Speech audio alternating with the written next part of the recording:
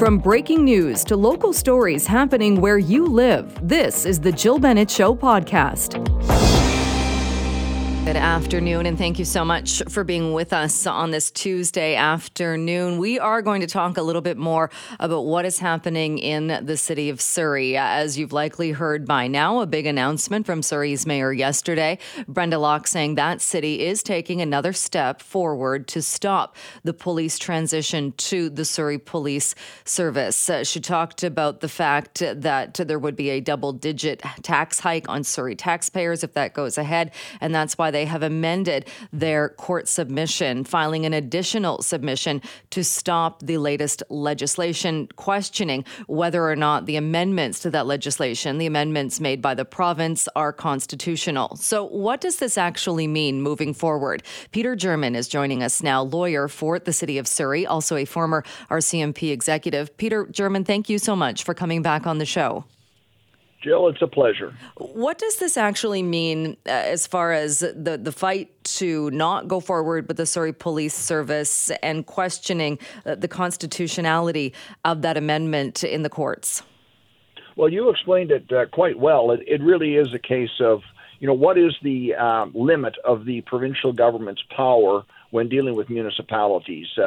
The municipalities are responsible for policing, and in this situation, the municipality is not getting its wish.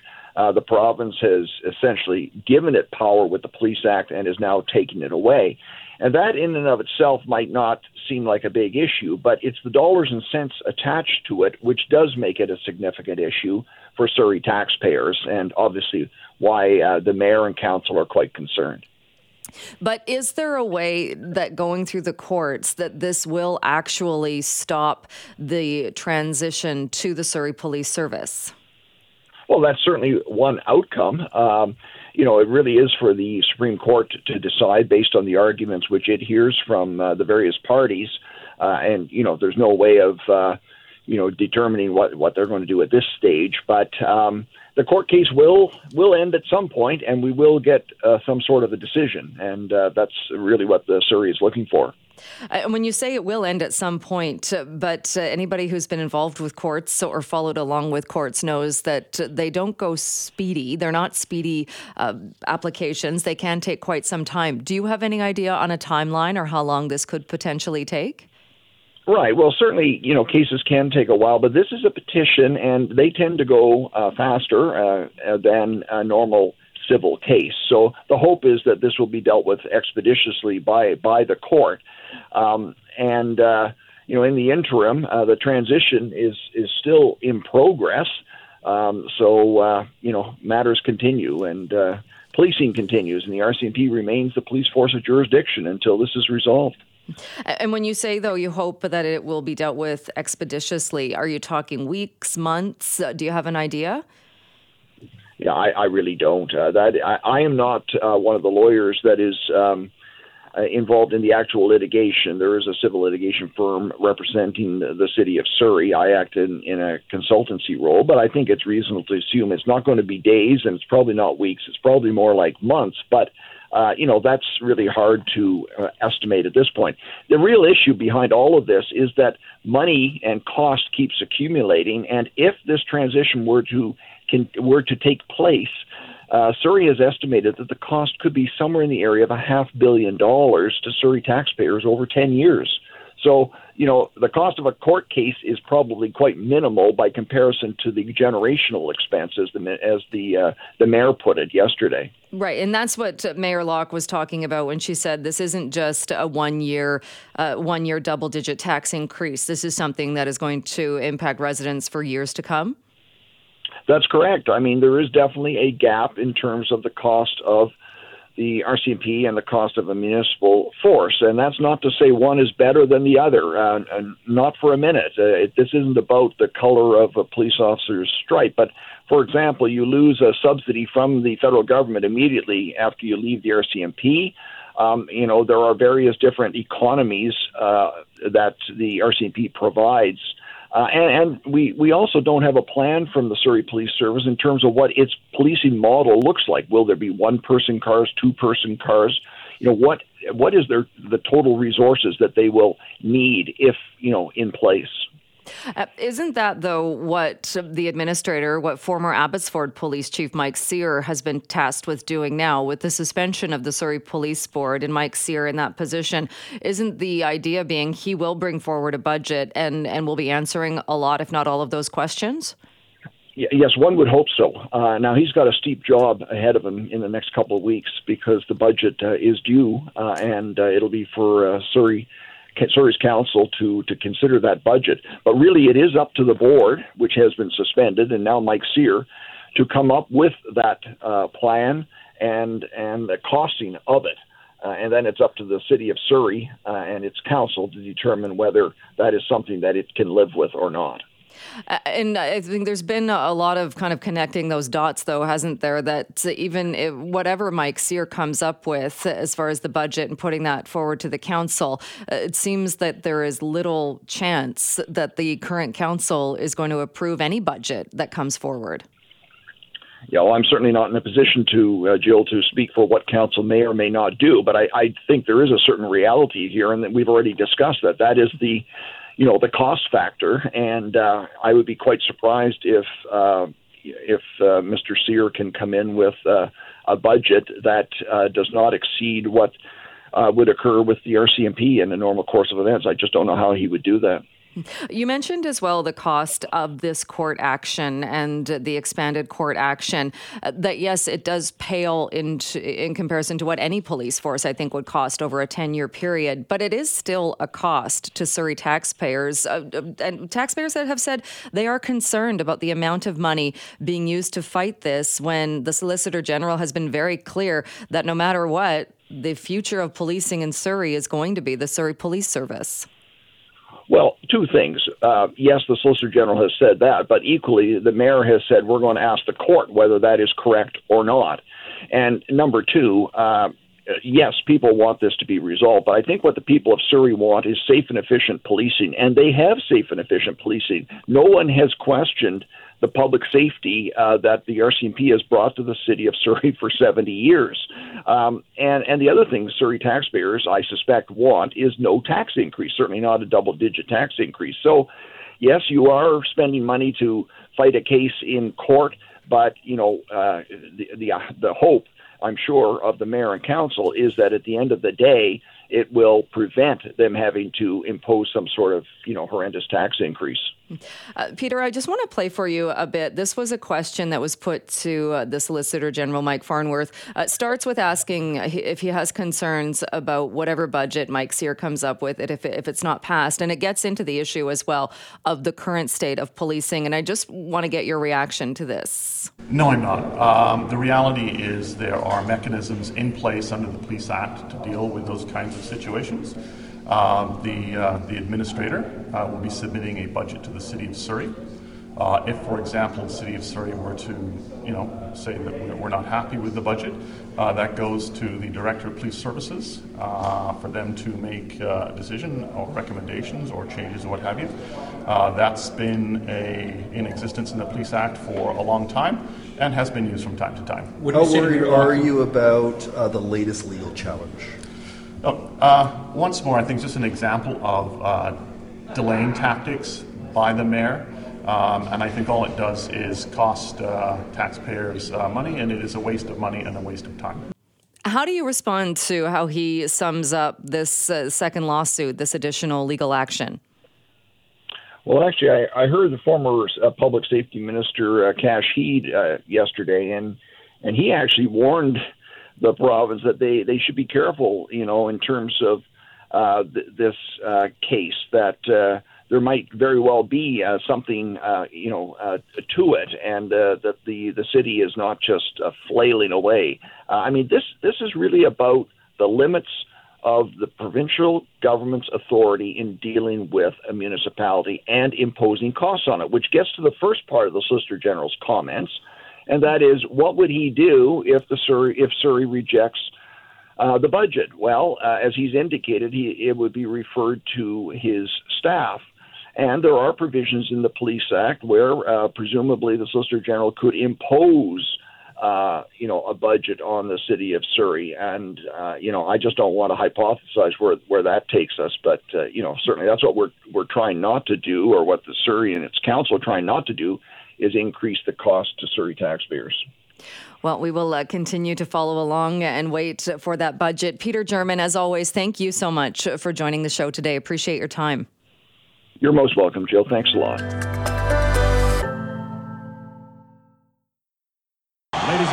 Ladies and gentlemen, the Rolling Stones!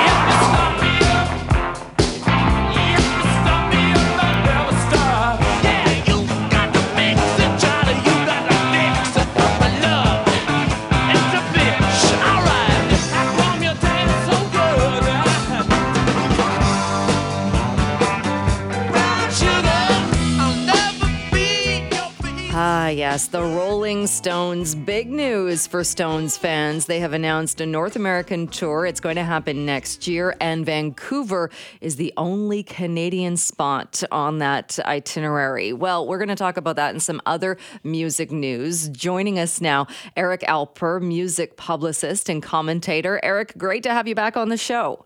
Well, thanks for having me. I guess that people should start to save up for those tickets at the BC Place. I'm sure that it's going to be the exact same price as when they went on tour back in 1972 for $4.93. Right. Just adjust a little bit for inflation, but very close. Yeah, just maybe $7 top. Well, I know we are giving away some of those tickets on this station on our morning show with Simi, so there will be a chance to win some tickets. But you're right. These, I would imagine these are going to be expensive tickets. Yeah, and that's the way that I think people should just be used to it by now, with the Rolling Stones and Taylor Swift and Ed Sheeran and Drake, SZA, among others, all cracking the $500 to $600 a ticket mark. But the Rolling Stones are easily going to beat that and also become one of the biggest tours of 2024. Whenever this band goes out on tour,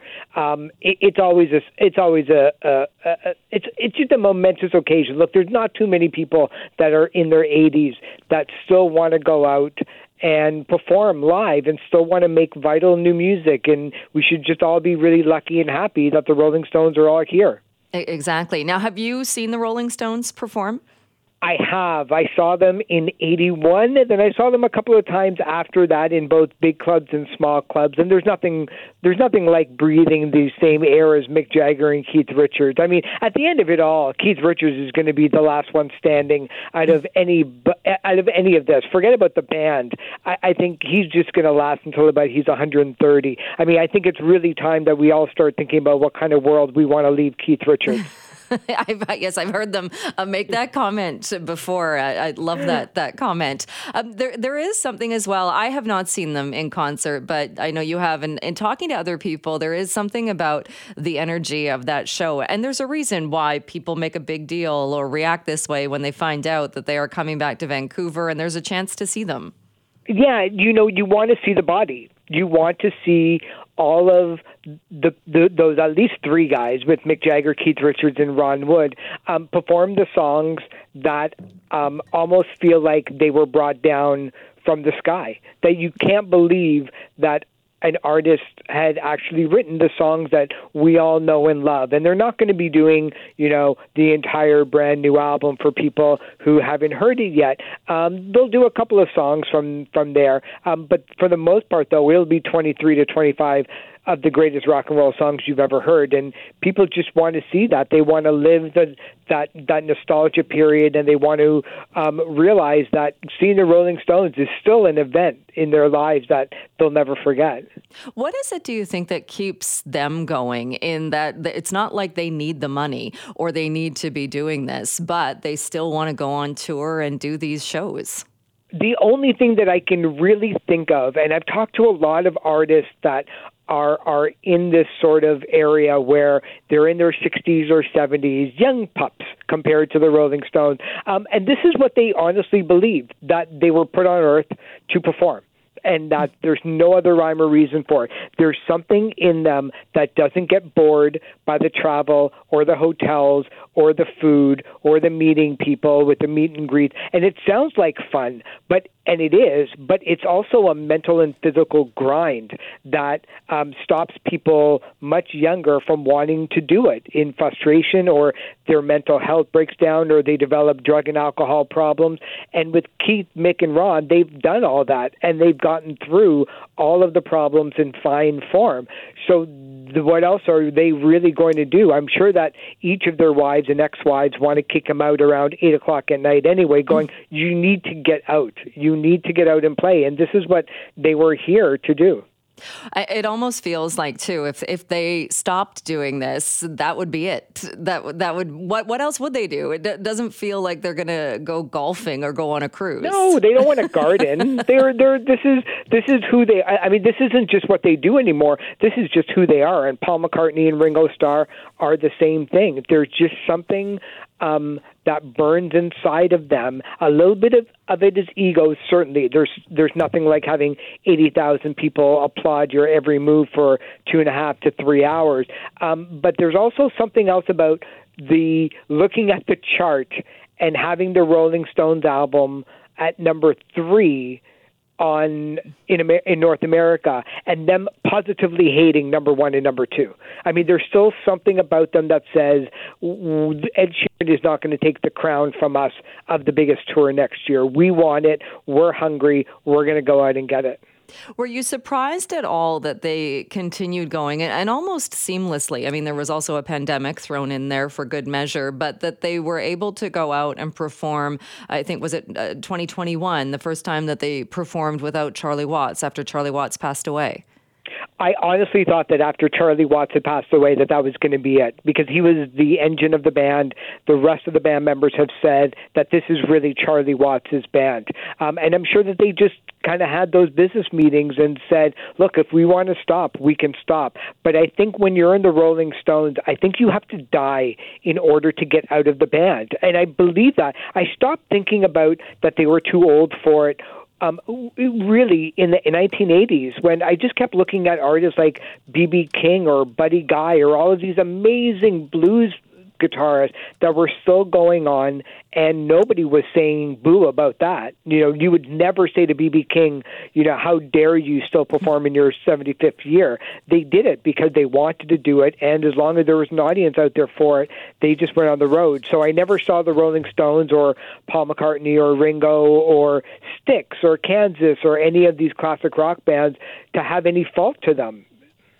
Exactly. And I think, too, when people look at that, and whether you're a huge fan or you just respect the music, you look at this band, and not that any of us is like one of these members of the band, but I know, Eric, we tend to look at them, or people do, and think, well, if they're still doing this in their 80s and they've not exactly treated their bodies well, it kind of gives hope for the rest of us, doesn't it?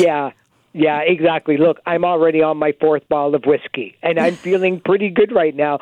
But yeah, you know, this is a band that went through, kicking out of band members in the 1960s. Brian Jones died in the 1960s at the age of 27, and people thought that would be it for this band at a time when, in the 1960s, nobody thought that anybody would be around longer than 2 years. In fact, after the Beatles' 3rd album, they were still asking Ringo Starr and George Harrison what they were going to do when this is all over, because nobody had any idea that it was going to be A, this big of a business, and B, that you can actually work in rock and roll music and survive.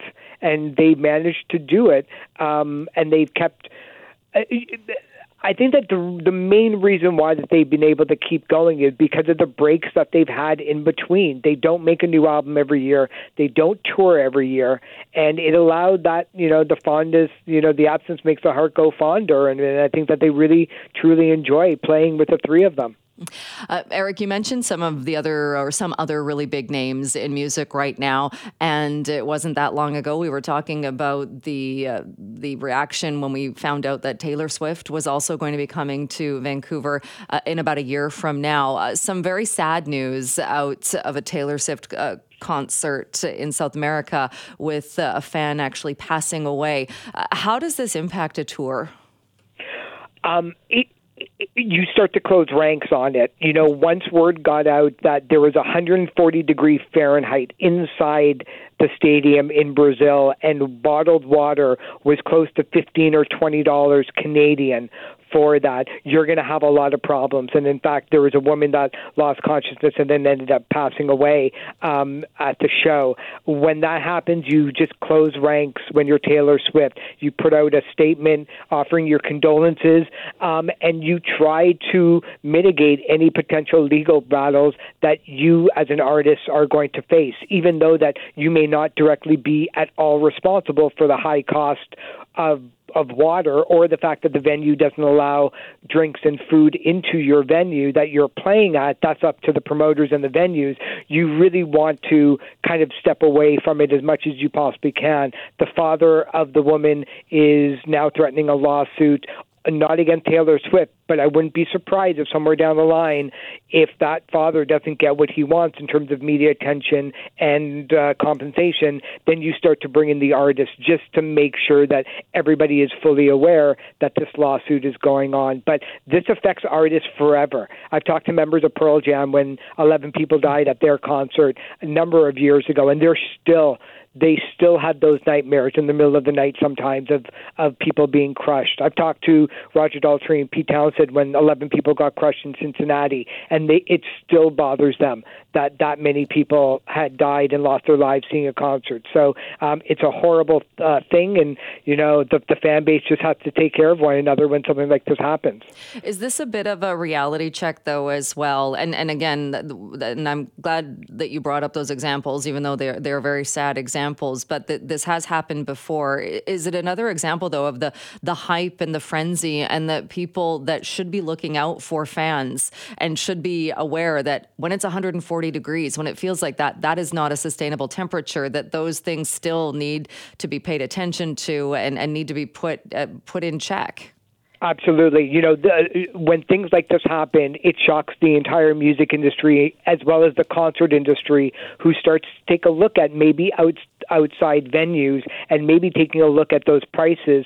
There's two big problems that are going to stop really any momentous change. The first is, climate control and climate change. We're going to get used to these really hot temperatures. And the second thing about it is that, when you have 60,000 people in a venue, there's not a whole lot that could be done when you can't bring in your own food and drink. I'm sure that most people out there would love to treat concerts like the movie theaters, where you're finally, after decades, allowed to bring in your own drinks and food when you're seeing a movie. But the fact is that we as human beings can't handle that kind of freedom. We start to bring in alcohol. You start to have overdoses and alcohol poisoning and underage drinking. You just can't handle that kind of free for all, in order to impede the problem. And they make a lot of money on those food and drinks. As anybody would go to an entertainment or sports event has realized, you go to a hockey game and it's, $17 to $20 for a bottle of beer. So that's where they make their money. So I don't think anything's going to change, except for maybe making sure that that there's water stations that are freely available for people who need it. All right. Eric, thank you so much for joining us today and talking more about this. We will talk to you again soon. Thank you so much for having me. We'll talk soon.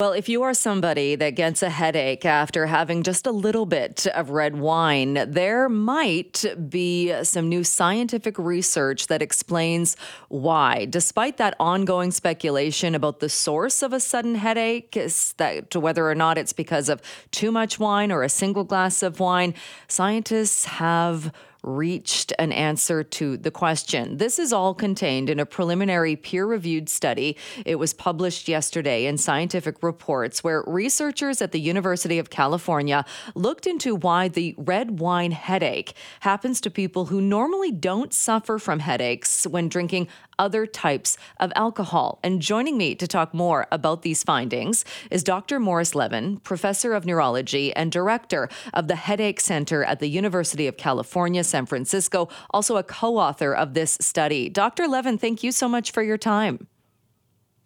Oh, it's nice to be here with you, and I like your choice of songs to introduce the topic. Yes, it definitely fits the topic at hand. This is a really interesting study in looking at the red wine headache and the fact that it's not as simple as saying, well, the headache was caused because you drank too much wine. What were you looking at here? Well, this is a mystery that's been around for hundreds, probably thousands of years, as to why people who drink red wine get a headache, and they can be free of headache if they drink white wine or other things. And it's not the same, by the way, as a hangover headache. That happens the next day, hours and hours and hours later, and is a kind of a withdrawal phenomenon. But this happens within a few minutes to a couple of hours, and it's pretty bad. And like I said, it's been a mystery, and all sorts of things like tannins and histamine and sulfites and other things, and the alcohol itself have been pretty well excluded as causal. And we think we've come up with the culprit, which is an ingredient in red wine that's not really found much in other drinks and other foods, including not much in white wine, called quercetin. And it's not really a toxic substance in itself, but when it's taken with alcohol, can be pretty toxic and cause a headache. And I will fully admit I had not heard of quercetin before, and so am I right in saying that it's an antioxidant that is found in various fruits and vegetables, grapes as well. So what is it then, or does the study look at what is it about quercetin? What happens when it's mixed with alcohol? Well, it's really interesting. It's actually not a toxic substance itself. In fact, it's sold in stores as a nutritional supplement. But when it is taken with alcohol, it seems to impede the metabolism of alcohol in such a way as to cause a buildup of a real toxin called acetaldehyde. It has to do with the fact that quercetin can inhibit the enzyme that metabolizes acetaldehyde. And like I said, acetaldehyde is a pretty bad toxin. Causes headaches, causes nausea. And I'm learning more about it actually myself, and it looks to me like acetaldehyde may be implicated in other things, even cancers. So we're glad to be on the trail of this. And it'll be nice to help red wine drinkers perhaps choose different wines that won't give them headaches and maybe help winemakers. But what I'm really interested in is seeing if we can learn a bit more about the nature of migraine and headaches in general. And why is it then that this substance, quercetin, then found found naturally in fruits, vegetables, grapes, but not everybody gets a headache from red wine or gets that 30 minutes to not long after having a glass, not having a large amount? It doesn't affect everybody in the same way. Yeah, you put your finger on a big question. Why doesn't everybody get it if it's such a toxic happening? And I think it has to do with the fact that, number one, different people have different levels of the enzymes that help them to metabolize this acetaldehyde.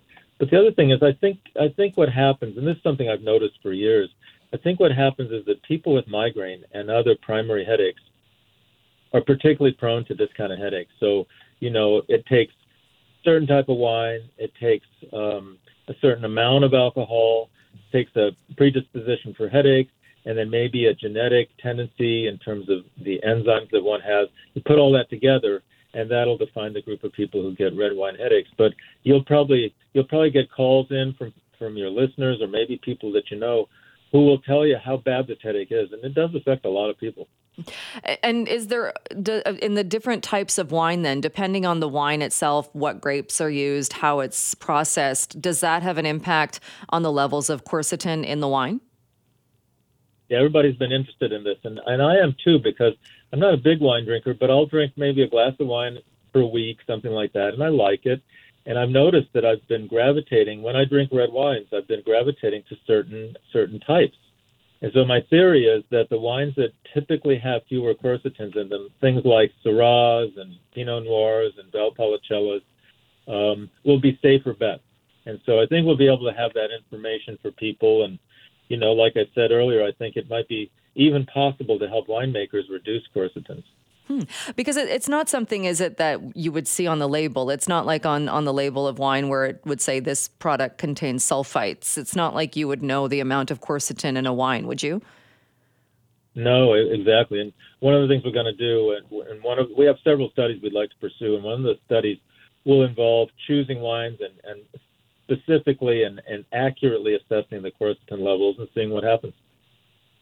And you mentioned this in the fact that it might be linked to other things as well, or perhaps other health concerns. So if somebody is hearing this and they are very much aware of the red wine headache, and again, not the hangover headache, but the headache that you might get 30 minutes to 3 hours after having one or two glasses, does the study here or the research that you've been able to uncover so far, is the idea being if you can avoid that, try other wines or avoid any wines that give you that headache, it's a good idea to do that? I think it is. I think this acetaldehyde is, it's something that can cause a bad headache and make people pretty uncomfortable, cause some nausea. But I'm thinking it may actually do some damage if it happens often enough. So we're steering people, when asked, to white wine, or hopefully in the future we'll be able to be more specific and help them select different types of wine that will be safe. Where does the research go from here? Well, this is laboratory studies so far, and it was really gratifying to see some validation of our theory. We've gone through a few theories, Dr. Waterhouse and I, but what we really need to do is see how it plays out in people. And so what we want to do is to have people who are prone to red wine headaches take in substances that have more or less quercetin, and we have a few ideas about how to do that. We do need some funding for that. So once we do that, we'll be able to answer some of your questions pretty definitively, I think. Well, it is very interesting research. And again, the takeaway at this point, like you said, there are some varieties of wines or varieties of grapes maybe that weren't exposed to sunlight as much. So there are wines that people could gear towards or choose that you, even though it's not on the label, you don't know how much quercetin is in it. You would know it would have a smaller amount. Yeah, I think we'll have some sort of guidelines that we'll come up with after we do human studies. And I don't know. I'm not a wine producer or maker or know much about the process myself, but I think there are probably ways that winemakers who are, very sophisticated now will be able to guide people and guide us a little bit further. All right. Well, Dr. Levin, thank you so much for joining us and for sharing more of the study results with us today. Oh, it's been a pleasure. Thanks for listening to the Jill Bennett Show podcast. Can't wait for the latest episode to drop? Tune in to the Jill Bennett Show live from noon till 3 on 980 CKNW. Have a question or comment? Send me an email, jill@cknw.com. Thanks again for listening.